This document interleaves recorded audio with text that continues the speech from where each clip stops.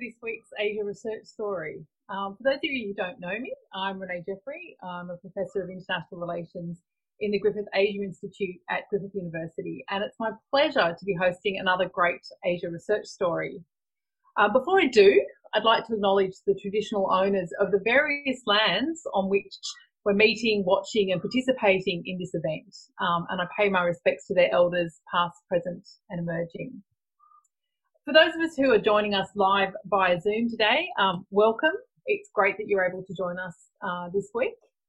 There'll be a short Q&A at the end of the session, so please submit your questions using the chat function.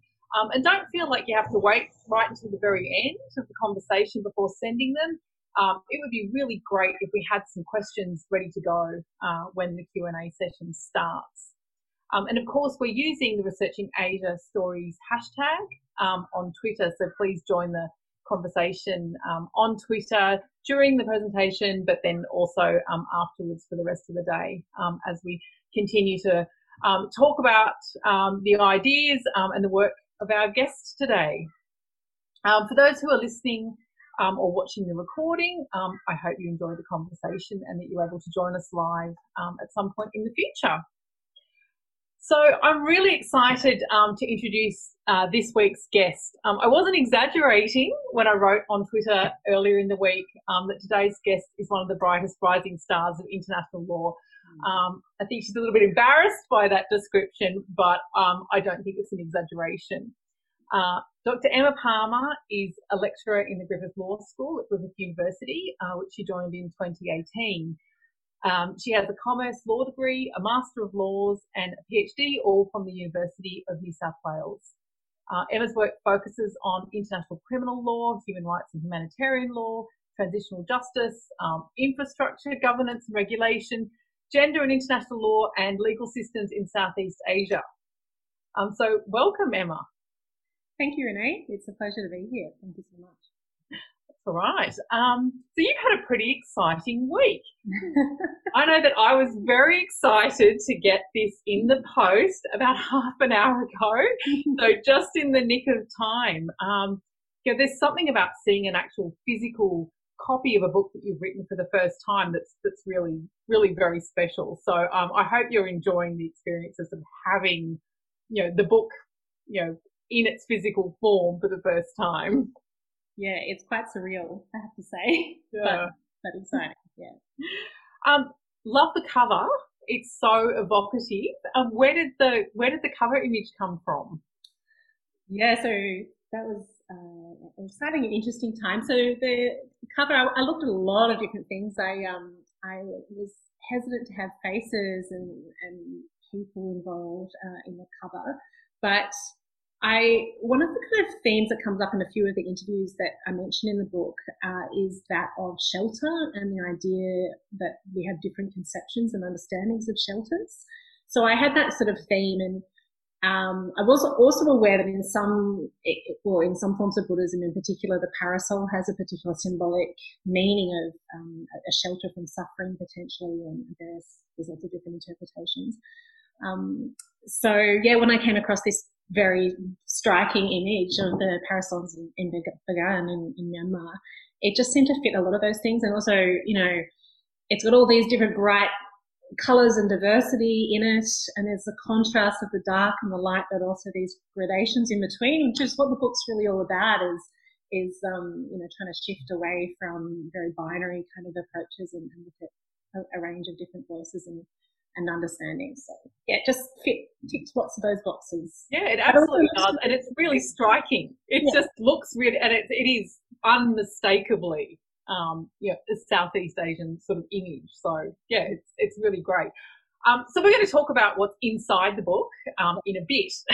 But before we do, I wanted to talk to you a bit about how it is that you came to be doing this sort of research, because I think it's fair to say that you started out a fair distance away from what you work on today. So you studied commerce law, and then you went and worked as an investment analyst. Yeah. And well, from my perspective, that's not the most obvious starting point for somebody who's ended up working on international criminal law and human rights. or is it? Was there something about that that led you to this, or was this a complete break and a decision to completely change what you're going to do with your life? Yeah, well, like everything, was probably a little bit of both. If you have a complete break, but also there was a continuity there. It's obviously, yeah, it's not an obvious leap. I guess the context is I became an investment analyst in that market peak just before the global financial crisis, and I've been studying commerce law. I was very interested in the way global markets work, and I thought it would be, a really great way to get exposure to that and to apply what I thought were my mathematical skills, but also my research and communication sort of skills in this role that also made my family really proud and seemed quite exciting at the time. And I was mainly working on infrastructure private equity investments. And I do genuinely really enjoy the kind of problem solving and research side of that work, including little bits of work with our ultra high net worth clients, including in Hong Kong and in Singapore. But equally, as I sort of did more and more transactions, it wasn't, for me personally, wasn't really intellectually fulfilling in the way that I think I might have, I kind of knew was always going to be the case actually, but it sort of became more and more evident.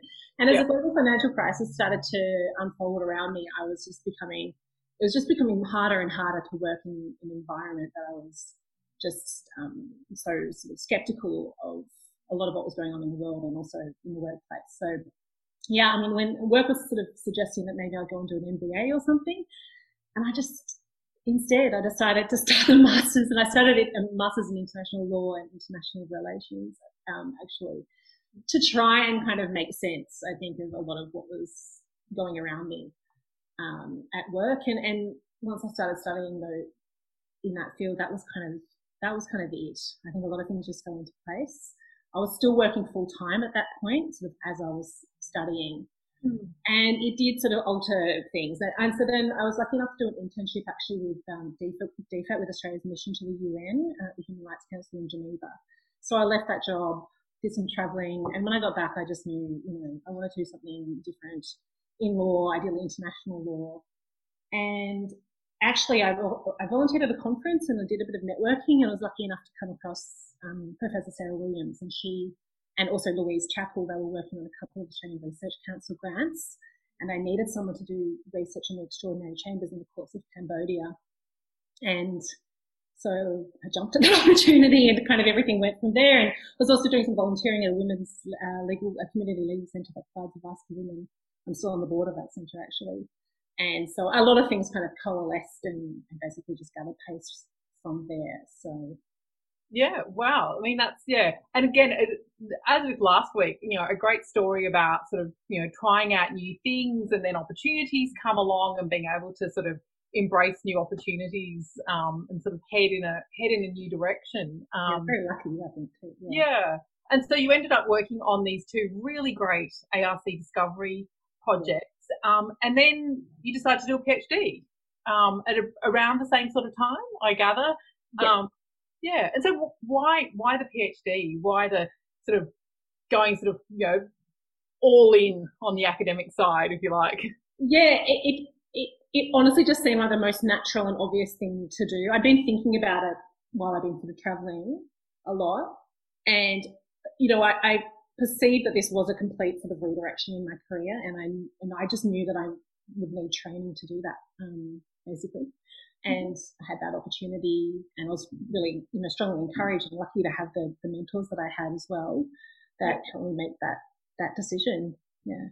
Yeah. Yeah. I mean, and you've certainly, I think, benefited from some really, really great people that you were able to work with, from the very, very beginning. So yeah. PhD, I don't want to talk too much about it because I want to sort of get to the book, but the PhD was focused on international criminal law in Southeast Asia. Yeah. And what I'm interested, particularly for the context of this conversation, is what inspired the Southeast Asian focus? Had you studied much of Asia before or spent a lot of time there? What inspired that? Yeah, so I am not an Asia specialist. I'm very, really conscious of that, particularly now. I think maybe I was a bit oblivious, honestly, when I set out. I mean, I'd studied Indonesian at school, and I was actually studying it at the time, so I had, had an interest in all that kind of thing. I'd done some travel, all those normal things. But I actually set out when I was planning the PhD, wanting to do something on international criminal law, and I wanted to do something regional. I was, and partly this probably came from that experience working in the financial industry, but I was really interested in the sort of domination of the International Criminal Court at the time in discussions about international criminal law in our region. There'd just been a conference on that theme at UNSW. And so I actually started out with a proposal to look at engagement with international criminal law across the whole Asia Pacific, which was a small project, obviously, but involved me using my finance skills to do these enormous spreadsheets of like every country, the Asia Pacific's treaty ratifications, different domestic laws relating to international criminal law and humanitarian law, engagement with different mechanisms and that kind of thing. And I thought I'd probably look at Australia and something else. But it just became clear that, if I wanted to look at approaches to international criminal law beyond, as well as with engagement with the International Criminal Court, and a range of different approaches that involve domestic legislation, so it was going to be a legal PhD, so domestic legislation and mechanisms, then it just made sense to focus on the region that was then, and maybe it still is, most maligned for not engaging with the International Criminal Court, which was Southeast Asia. So it actually came about through that mechanism. So yeah, it's funny now. I mean, it's not like I wouldn't encourage somebody to approach research in the region that way, but honestly now, not having existing expertise or being from the region, it honestly seems pretty sort of self-indulgent and crazy. But yeah, I think it's just important to be honest and transparent about that process. Yeah, and these things very often take on like a really interesting evolution. Starting off with one particular project and a particular sort of scope in mind, and then it ends up being something quite different. And there is something really nice about hearing about that evolution along the way and how people made those decisions as they were conducting their research and things. So the book is based on the PhD, but I can absolutely attest to the amount of work that went into transforming it into a book. For those of you who don't know, I had the privilege of being able to read and comment on some of the chapters as they were being revised. And I can say this is a really good example of how successfully to turn a PhD into a book. So, they're quite sort of different beasts. It doesn't read like a PhD in any way anymore. It's much more engaging and far less sort of formulaic than you'd expect a PhD to be. And the book examines how states in Southeast Asia have adapted approaches to prosecuting international crimes, and looks at 4 cases in the region: Cambodia, the Philippines, Indonesia, and Myanmar. And one of the things that I think is really, really striking about it is just how different these cases are. That we put them together in Southeast Asia, but actually they are so different in so many really interesting and important ways.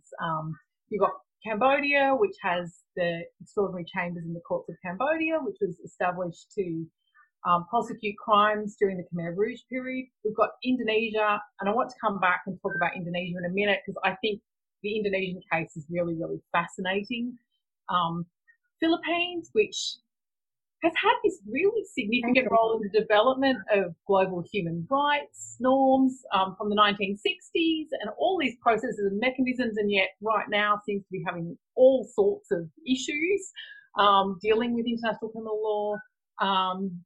And then, of course, we've got Myanmar, which is in the midst of a transition, and that must have been actually quite difficult to include because, of course, that case is moving, and they're all moving all the time, but that one in particular, and that there was no engagement with the ICC yet at the time that you finished the manuscript, I don't think.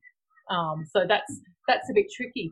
But what I'm really interested in then is how you went about researching these 4 very different cases, and how do you go about doing fieldwork on something like this in these really challenging environments? Yeah, absolutely. And they were chosen deliberately to sort of represent these different types of engagement, different types of legal frameworks and sort of responses to the norm, if you will, of international criminal justice. So I did a combination of things. With this book, I did a lot of document analysis using in vivo reading, arguments from civil society groups within and beyond the region, and international reports and all sorts of things, of course, as much reading as I could before sort of diving in. And then I did spend several months but sort of traveling between those countries and interviewing people. So some formal interviews and a lot of other discussions. And of course, heaps of Skype calls and follow-up meetings. I would love to have done more. I guess that's one of the many challenges of doing regional research, is that life happens and the distance makes things difficult to do that. But so I was talking mostly to civil society representatives, officials working on these topics as well, lawyers, and I don't know if I want the detail of it all, but I carried out semi-structured interviews. I did a lot of preparation for my interviews, but mostly just ended up listening to people's stories, which revealed more than anything. I think, but you mentioned the challenges. Yeah, so the challenges I was really conscious of involved the potential security risks. I was really aware of the kind of ethical and elements of talking about these sensitive topics in some places at those times. And I guess also just logistical issues. Ones that I actually wanted to mention, so I'm glad you brought it up, that I was sort of less immediately aware of, but were actually really important and difficult, were just learning to do that kind of research, learning to listen, learning to not bring my own assumptions into the interviews, which I learned the hard way, I think, a few times. So cultural awareness, probably as part of that too, and just the process of fieldwork being, can be actually also quite lonely, which I've kind of recalled recently in a self-isolation time. And you're doing these sort of really sort of extractive feeling interviews, and then going back to your hotel where there might be other kind of tourists in this particular field and subject matter as well. I was very aware of the kind of extractive and kind of almost neo-colonial part of that sort of research, which I think was just not something I really expected necessarily going in, but I think for people doing research in the region, it's just helpful to be cognizant of. Yeah, absolutely. So one of the things that you mentioned earlier is to do with this idea, part of the genesis of the project, that we very, very quickly say, oh, well, Asia in particular, terrible when it comes to the acceptance of international criminal law and international human rights norms. We know that the region has, as a region, the lowest level of membership of the ICC, and Southeast Asia is not much better. And we could list 1,000,001 arguments as to why we very, very quickly and easily say, oh, well, norm resistors, not particularly interested in international human rights, and so on. But that's really not the story that you tell in this. So I'd really love you to elaborate a bit more on how it is that doing this research is really showing that those assumptions aren't necessarily right. Yeah, I think that's right. I mean, part of it is right, and I think that's an important thing to acknowledge, that that account of resistance does have truth to it. But I also, when this really came about through talking to people, it is firstly quite state-centric in a sense, and I don't think it does justice to the, incredible energy and creativity and flexibility of the people working on this issue in the region, and their sort of, endurance and also ability to kind of quite nimbly adjust to the changing political dynamics and contexts in their various situations. And I guess I'm talking about activists, but not even just activists, but there are also people within administrations sort of quietly or less quietly working on these topics as well.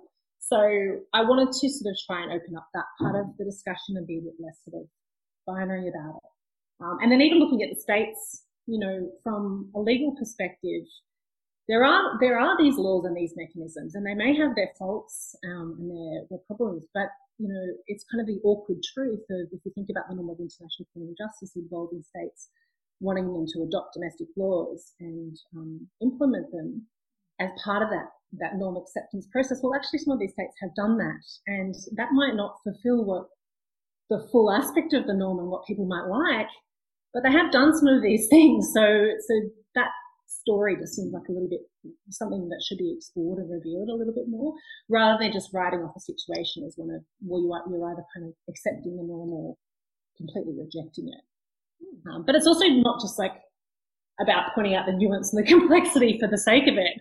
I think, that means that there's all this kind of experience and lessons that are being learned that everyone can learn from, that you're potentially missing out on if you don't sort of delve into that. Yeah. I mean, and I think that speaks in a way, to the Indonesia case that I mentioned earlier. I think that's a really, really fascinating one. Like Indonesia is involved in the negotiations for the ICC, but it doesn't end up signing the Rome Statute. Yet, this is a state that is not, completely rejecting many of these norms. It has, instruments in place that has moved to actually adopt many, elements of, this normative framework. And I think that does raise some really, really interesting questions about whether we're expecting sort of, full acceptance, as our benchmark. And if we are, why we are seeing this sort of, partial adoption, if you like. Why is a state like Indonesia basically accepting large parts of this, but not going the whole way, if you like, and sort of signing up? Yeah. And look, and I think it's a good example too of how, real life doesn't follow the kind of linear constructive sort of pathway of Cambodia, say, or even Australia, sign a treaty, adopt the legislation, implement it, internalise the norm or not. So what I try and do in the book is set out the different laws and mechanisms that there are, but also the kind of context within which they were developed and the kind of arguments that were surrounding them and form the context for them. So, for instance, in the case of Indonesia, it goes something like, if you look at the arguments that are in the documents and the interviews about responding to international crimes in that country, where there's a history of colonialism, of selective post-World War II prosecutions, perhaps politicised, an emphasis on sovereignty, of military dominance, also ensuring the unity and diversity of the country, and also being a leading democracy in the region. And if you think about all of those things, then that approach makes a lot more sense, potentially.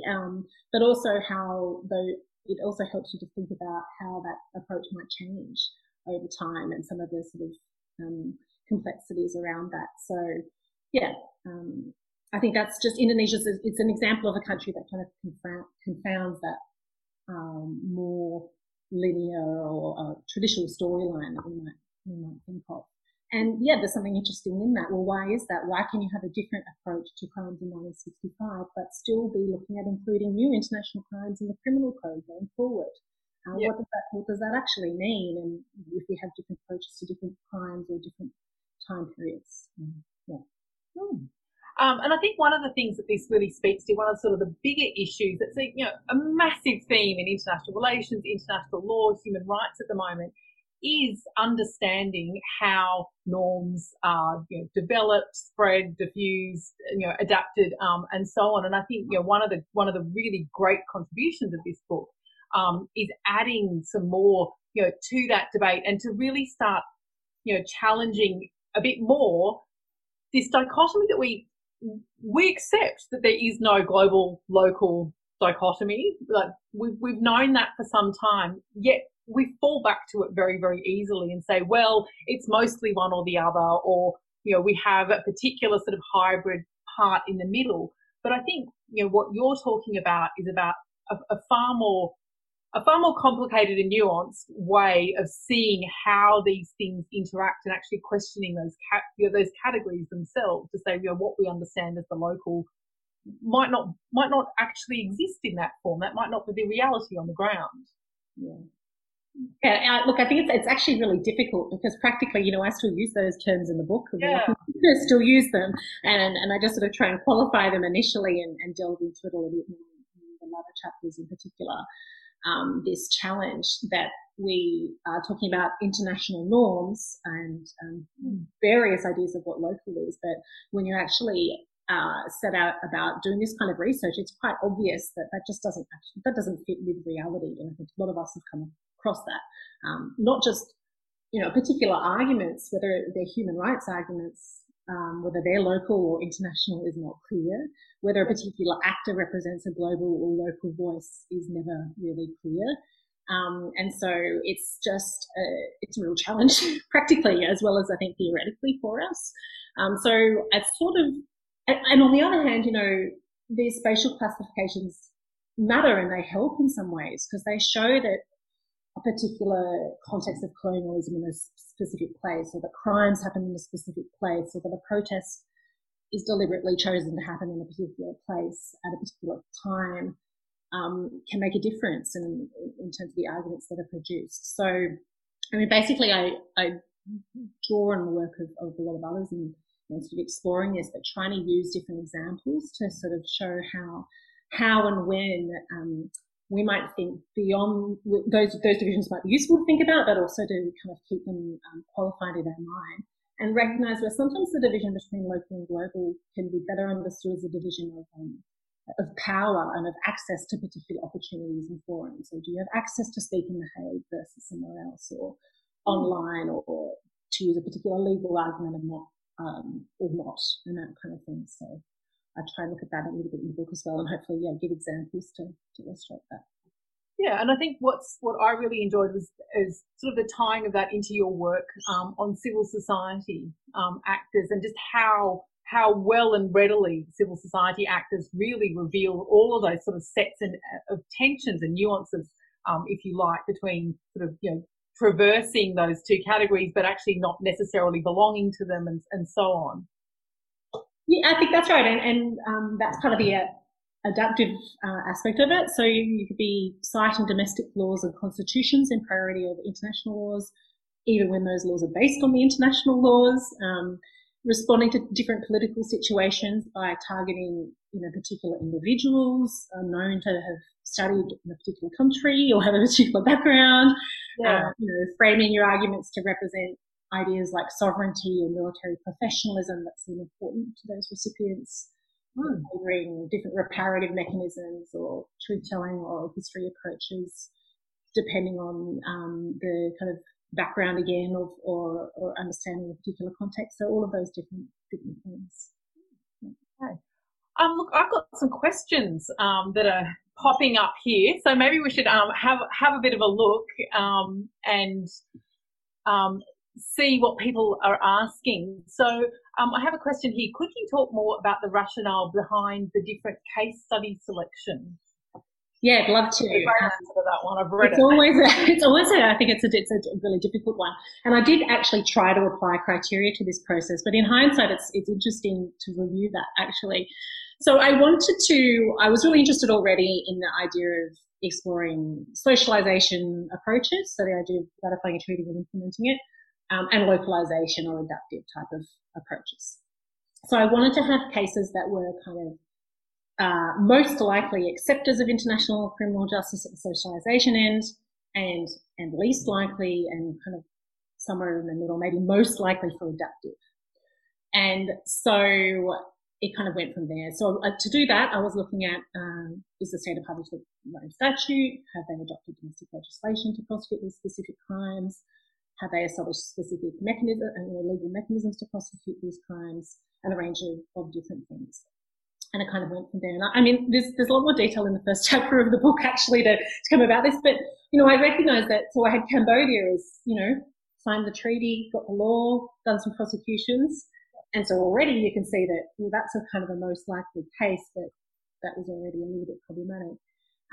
But I recognised, for instance, that I could also have had Timor-Leste, for instance, and the reason I didn't choose that country was because I, instead, for other reasons, wanted to have Indonesia because it had a domestic mechanism. in place, and so I wanted to have that diversity represented in a sense. But there are countries like Singapore, like Thailand, that I also really could potentially have fit within the framework. You know, people say, well, why don't Thailand's a really good sort of least likely case, but actually at the time there was discussion about a referral to the International Criminal Court related to the red shirt protests, so it was actually not quite that clear. So anyway, so basically I was trying to make sure I had a diversity of states that had none of those laws and none of that engagement, states that had all of them, and, you know, one or two that had different aspects of those in the middle. So that's how that came about. So Indonesia and the Philippines, I should say, were the ones kind of in the middle. Indonesia having a domestic mechanism, and the Philippines having a law in place, and at the time having chosen to ratify their own statute, but not having actually prosecuted international crimes yet at that stage. I mean, but again, things changed so much. So would the same exercise today give you the same case studies? I don't know. Yes, I mean, and talking about, you know, that change, another question here is it fair to say that Southeast Asia does not engage with ICC processes, and what are the reasons for that? And that in itself is a really interesting story from the last few years of how much things change and go back and forward with the Philippines and Malaysia in particular. So, yeah. Malaysia also would, you know, in hindsight would have been really interesting, but anyway. Would have been really tricky. That would have all happened at the time you were revising the manuscript, really. I mean, and that did modify and then withdrawing and. Yeah, it did. There was a lot of updating going on towards then. Yeah. So I've got a question here from Nadia, who's one of our PhD students. And she's saying that she's interested to hear more about how you as a foreigner did research on really sensitive issues in these countries. And she's, you know, sort of saying that from the perspective of having to do sensitive research herself in the case that she's looking at. Yeah, so look, I think I'd be very happy to have a longer conversation with you, firstly, Nadia, about this. So there are particular security things definitely to keep in mind that I've thought about a lot, actually. I think the other thing is, from a methodological perspective, thinking about the sorts of questions you ask and the way that they're worded. Also, there's kind of a cultural awareness part about understanding that sometimes people might just not talk about some things, and learning when to leave that and not. But that was, again, I could talk about in more depth later. But I will say also that in a lot of cases, people actually really want to talk about these issues, maybe more so than you would think. And a lot of the precautions that you go to make things very anonymous and very careful are, you know, for various activists completely crazy because they want to tell you the story. And so that there's also that aspect as well. And then that presents its own challenges, I think, you know, to think about. So I think there's just it's really about, on the one hand, planning and trying to think through what things might arise, but also being flexible and recognizing you'll probably never be quite totally prepared for all the things that might happen. But it doesn't hurt to better safe than sorry to be as secure as you can. Yeah, absolutely. I mean, that big security issue and that the planning around who you're talking to and how you're doing it and what you're asking them. And then data security. Part of the interesting part of doing that is the fact that it's live and that people are unpredictable and they will tell you things that you weren't expecting, or, you know, these will unfold in all sorts of interesting ways that you might start, you know, getting information that you never knew that you wanted in the first place. So yeah, look, and I actually think a lot of the emphasis beyond the International Criminal Court came about through those interviews, where for a lot of people it just wasn't that important to their day-to-day work. So, and that at first was quite challenging to deal with, because, you know, it seemed to be quite central to my thesis, but actually in the end that was, you know, that was a result, you know, that was actually part of the findings, was that there's so much engagement going on well beyond that court and well beyond without that language, and that's the story. You know. So we've got a question from Fugu here. Did you incorporate any discussion around formal and informal practices of domestic context? So I'm going to take that maybe as a reference to sort of institutionalist approaches and formal and informal frameworks, maybe, for thinking about things. only because I'm pretty sure that you adopt that theoretical approach for yourself. And it's interesting because I thought a lot about applying that kind of theoretical framework actually, and I still use it when I talk about the book, particularly the way that new arguments and instruments like the Rome Statute are still kind of nested in this historical context. And the way that you can have a new formal rules around how you should respond to violence, and that they might not be implemented again because of the informal rules that persist. So I didn't go down that route because I was very interested in the norm of international criminal justice initially, but I do think it's still productive actually, and completely. Had I been more familiar maybe with that theoretical approach initially, I might have brought in more of that kind of historical institutionalism than I did. Yeah.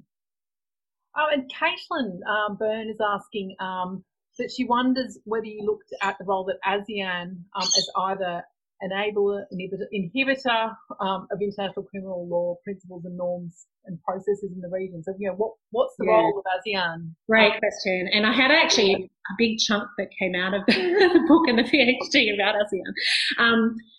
And because I think it's fascinating and continuing to unfold. And I know Yuyun Warinengrom's been doing some work on this and others, and particularly the role of ICHID, ASEAN Intergovernmental Commission on Human Rights. And some of the sort of mechanisms that ASEAN has as potential arenas for discussing and adapting this norm, I think, are quite interesting.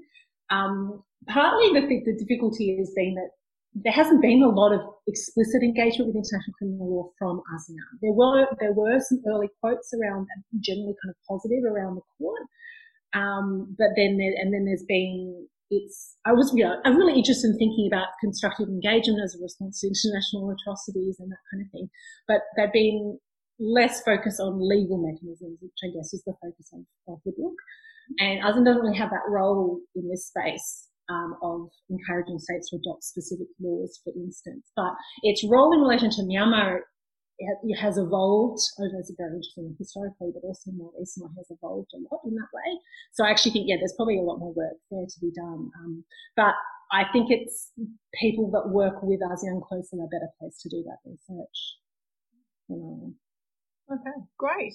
Well, we are just about out of time. We've run slightly over, but I wanted, just before we finish, I wanted to ask you that sort of the what's next question. What's the next big research project? So we're all going to really enjoy this, and I'm sure it's going to do really, really very well. So please go and buy it, review it, cite it, everybody.